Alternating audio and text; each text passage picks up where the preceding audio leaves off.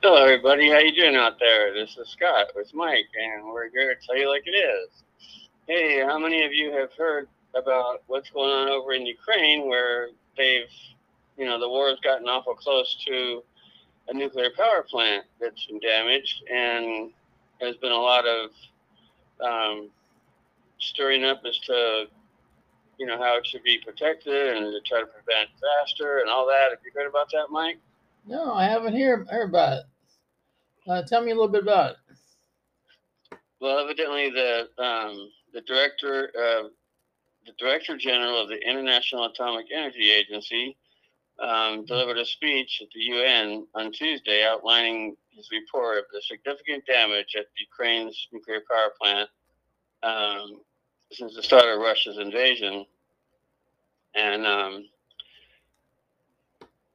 they say the main thing is not to violate the physical integrity, and unfortunately that has happened. And it happens as it continues to happen. The physical attack hits and that this facility's received that he could personally see and assess together with his experts is simply unacceptable. And Grossi added that we're playing with fire and something very, very catastrophic to take place. So this is serious because Ukraine's energy secretary warned that the nuclear power plant was offline and the world's once again on the brink of a nuclear disaster. And Russia keeps damaging the plant more with bombs going off near this nuclear power plant. Does that make sense? No, it doesn't make sense at all because he's hurting his own self in the process of that. I know. It's like unbelievable. Of course, President Putin is the brainless wonder of the world, as we know. Yeah, really. Yeah, but if this did happen and that there was a disaster, the radiation from the Russian nuclear power plant, the Russian occupied nuclear power plant in Ukraine, could spill all over south of Ukraine to several of its neighboring countries. Ukrainian authorities warned in a simulation that they started on Sunday afternoon, a 15-hour-long conditional showed that the air would carry the plant's emissions all over down to the Crimean Peninsula. And the Ukrainian Hydrometeorological Center said in a statement that the emissions have moved to Turkey and Greece and Bulgaria, Moldova, and Romania, and after passing through the Black Sea.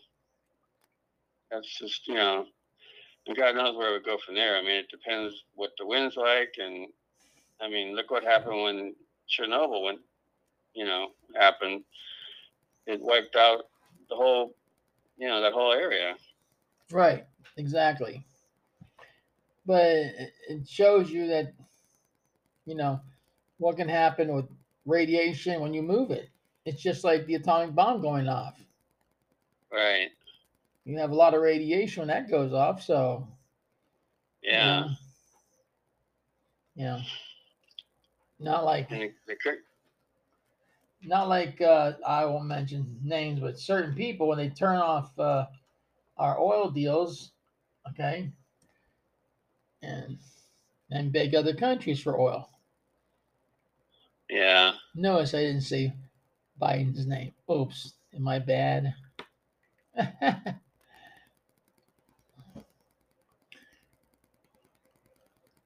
But well, on Monday, the nuclear power plant was knocked off Ukraine's electricity grid after its last transmission line was disconnected because of a fire caused by shelling. Mm-hmm. And pending repairs, the plant's only operational reactor was generating the power that the plant needs for its own safety in so-called island mode. I guess that's kind of like safe mode. I don't know. I reckon it is, yeah. But that's just scary stuff, I mean. Oh, yeah. I'd be like Snagglepuss the Lion, exit out of there. Yeah. I wonder if any more generals in the Ukraine war have been killed or anything. Any Russian generals, that is, and any Russian troops. I wonder if they're still putting down their arms. You know. Well, it wasn't long ago that they were talking about that there's a lot of defectors, and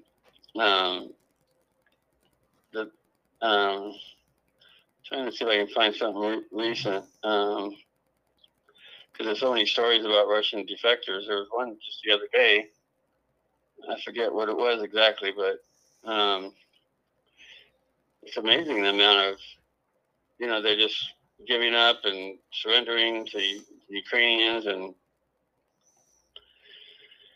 anyway, it's a mess over there. How do you get information out? How do you know what's true and what's reliable? And you got Russia saying, "Oh, our war effort's going great," and you got Ukraine saying the same thing. It's like exactly. How much this is really true that they need our help? Yeah. I mean, if you stop and think about it, it's almost every month that the president of Ukraine is hitting us up for money.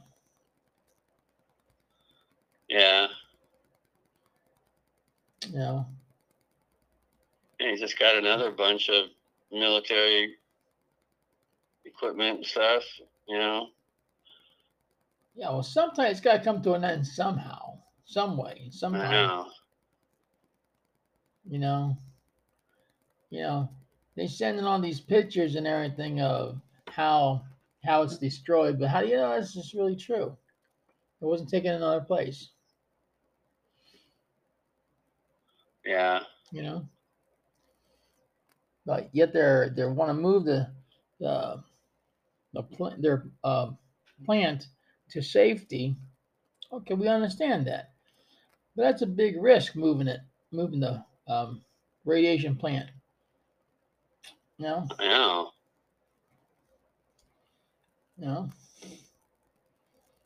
I think it's a bad move. Yeah. But hey, I'm not them. Thank God, anyhow. Yeah. Scott, you want to tell these folks about our new blog sites? Sure. If you guys want to check out our blogs that relate to the stories we talk about, we have Mike Tells It Like It Is 2021, just spelled out, just all one word, and then a dot, and then WordPress.com. And the other one is We Tell You the Truth Today, and the word today is the number 2 in the word day. So We Tell You the Truth Today.blogspot.com, BLOGSPOT.com. And those are our 2 blog sites. Oh. And we'd love to hear your comments and let us know what you think. Amen to that part. Well, Scott, it's that time again where we better wrap it on up for tonight.